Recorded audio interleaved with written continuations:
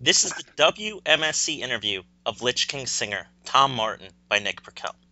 I noticed you're working on your fourth album, Born of the Bomb, and got to hear the demos of Wage Slave and Combat Mosh. How are these songs developing? Okay, the songs are done. We still have a lot of sections to rewrite. Now and then, when you write a song, you realize that you have accidentally ripped something off. Sometimes, I write the songs, and Brian and everybody give a listen to them, and they give their opinions.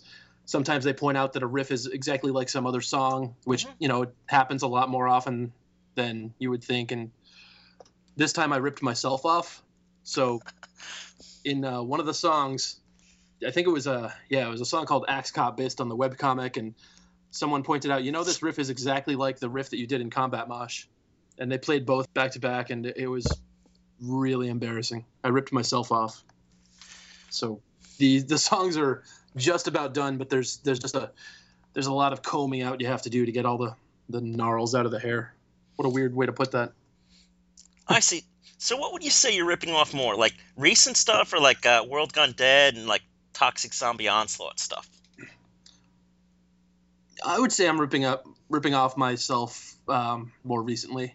The end of the writing of World Gone Dead. Like that's the place where I am right now in a writing style, and that's the style that I keep on ripping off of myself. I see. For example, the riff that happens at the end of Behavior, which is this, I think, a fun, crazy party riff mosh thing. I kind of ripped that rhythm off a few more times. It may return a few times. It's a little embarrassing. I remember seeing that Jeff Potts and Ben Motzman have been doing live work for some time with your band. Are they contributing to the writing of Born of the Bomb? Nope, they were only with us through the tour, which was only 16 days. So once that was done, I never saw them again, and I still haven't.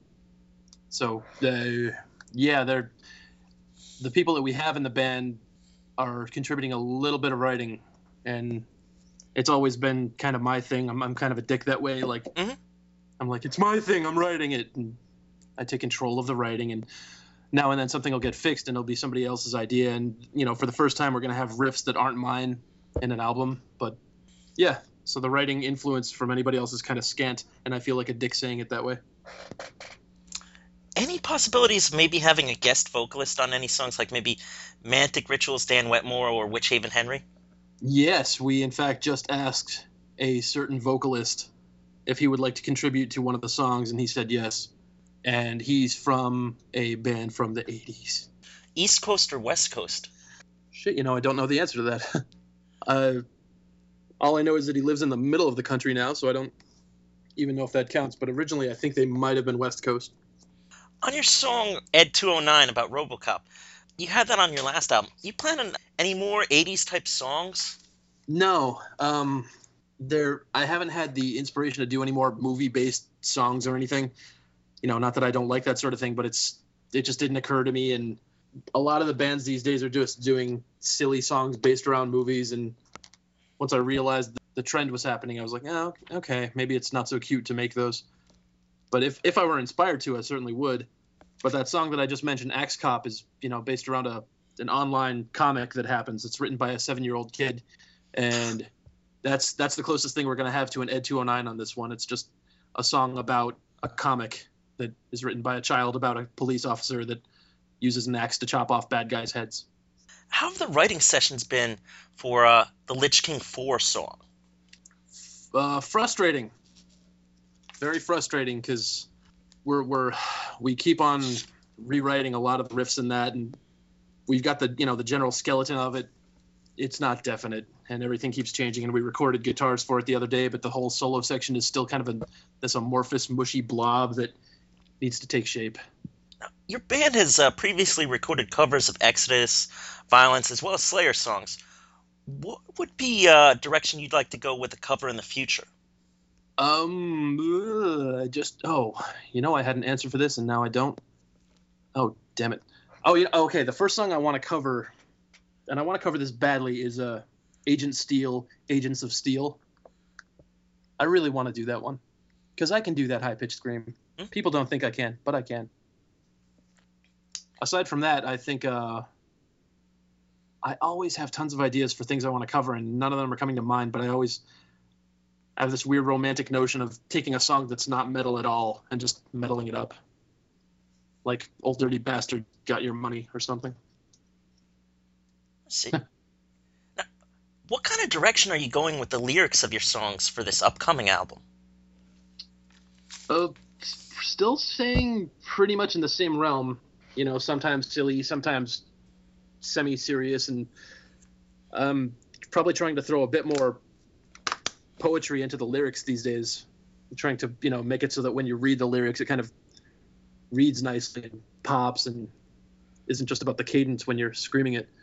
But otherwise, it's all just the same old crap. Monsters and violence and silly stuff.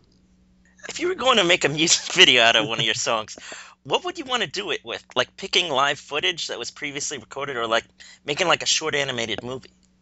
I would much prefer to make a short animated movie. I would go with live footage if we looked particularly awesome, but we don't. That's just not that we're bad live. It's just that we don't do that much that looks interesting. If you make a cool animated thing, that would fit our style much more. There's a band called Thrash or Die. They recorded a video of one of their songs with puppets, and the puppets are just doing horrible violence on each other, and it's a good song, and it's one of the most interesting. I call it the best thrash metal video I've ever seen. It makes me mad that they got to the puppets idea before I did, because if I had thought of that, and if I had a puppets resource to exploit, I certainly would have done that, and now I curse them.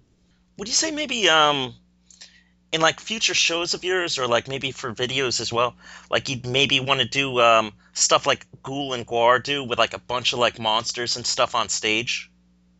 Yeah, that was an idea I heard early on, and I'm glad I didn't go with this, but the idea was to have like not a stage show, but, you know, costumes, and have the whole mythology of the Lich King come out and be on stage. Like the other players are his zombie minions, and I'm just dressed up with a crown, and I'm glad I walked away from that idea, because that's embarrassing.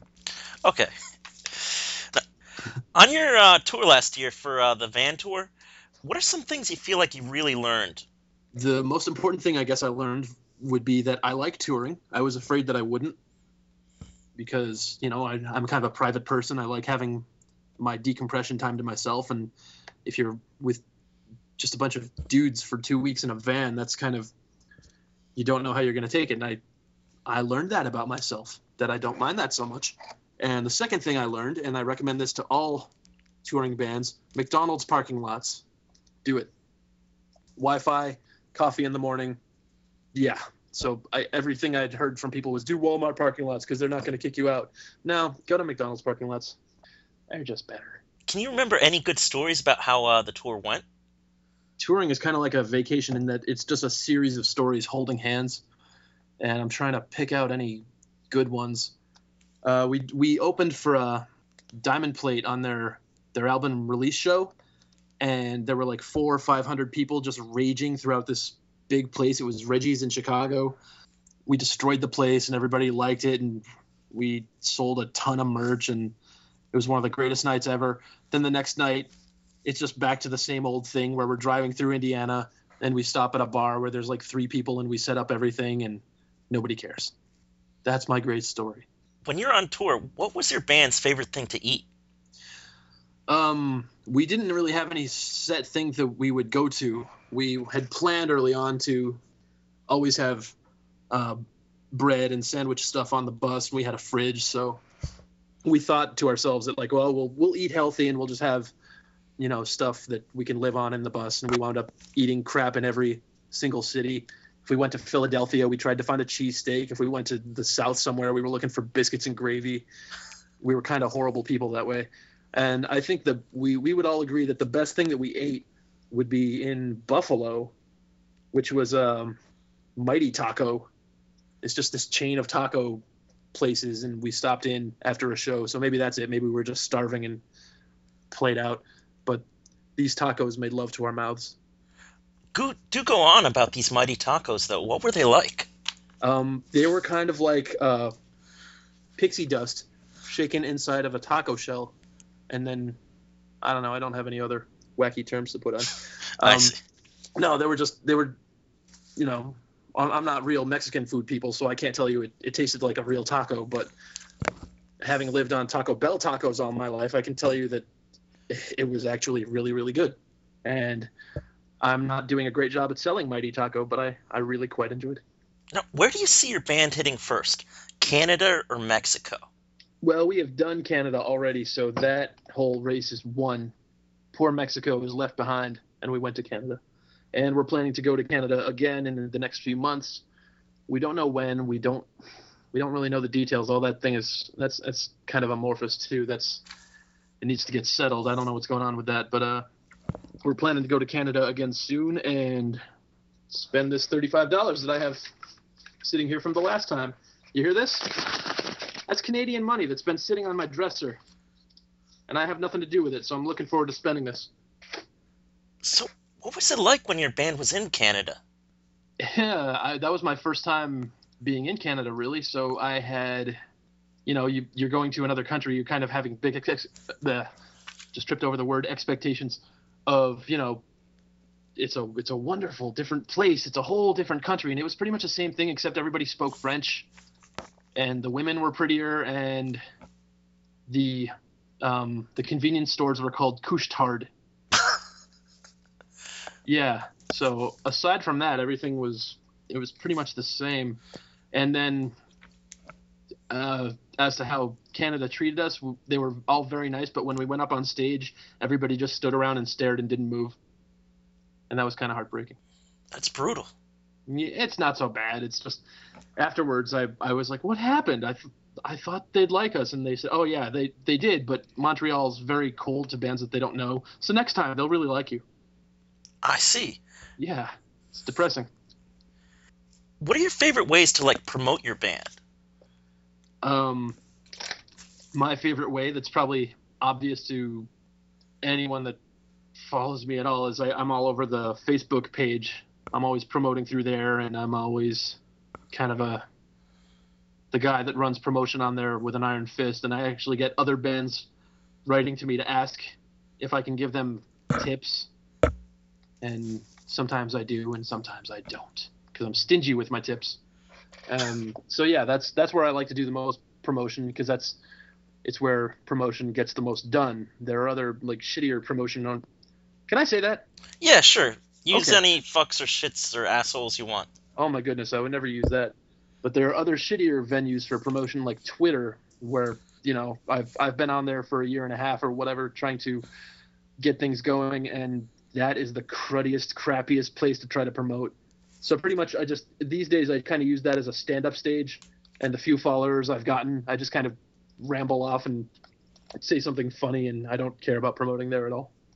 Do you worry with Twitter, it's just a bunch of people just trying to get you to follow themselves by following you? Yeah, but it's not as bad as YouTube, where every video that's of no value at all has subscribe at the beginning of it. Why would I subscribe just because you told me to, sir? Give me something of value. Show me that you're going to deliver again. Then I'll subscribe. Yeah, Twitter's pretty useless. You ever use any other message boards besides thrashunlimited.com for promotion? I used to, and these days there aren't a lot of message boards where it's worth promoting. In case any of you message board people heard that, I'm sorry. There's the Exodus board where I go sometimes. There's ukthrash.co.uk. And that's about it. There are other message boards out there, but I haven't found a lot of worth in spending any time on any others. Knowing that you have a large background in making album covers for bands, what would be one album cover that, if you were given the chance to redo just because you just don't like it, what would you pick and how would you change it? I have a definite answer for that. A couple of years ago, I was approached by a band called Midian, M-I-D-I-N. I misspelled that. M-I-D-I-A-N, and I did an album cover for them, and these days, every time I look at it, I shudder, because I feel like they deserve better. They paid for an album cover, and that's what I gave them.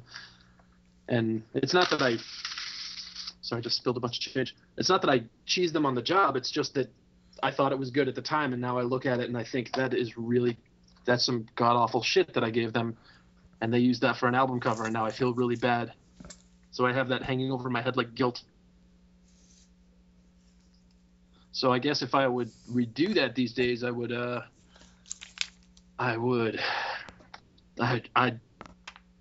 redo everything. I can't think of anything about that album cover that I wouldn't do a different way.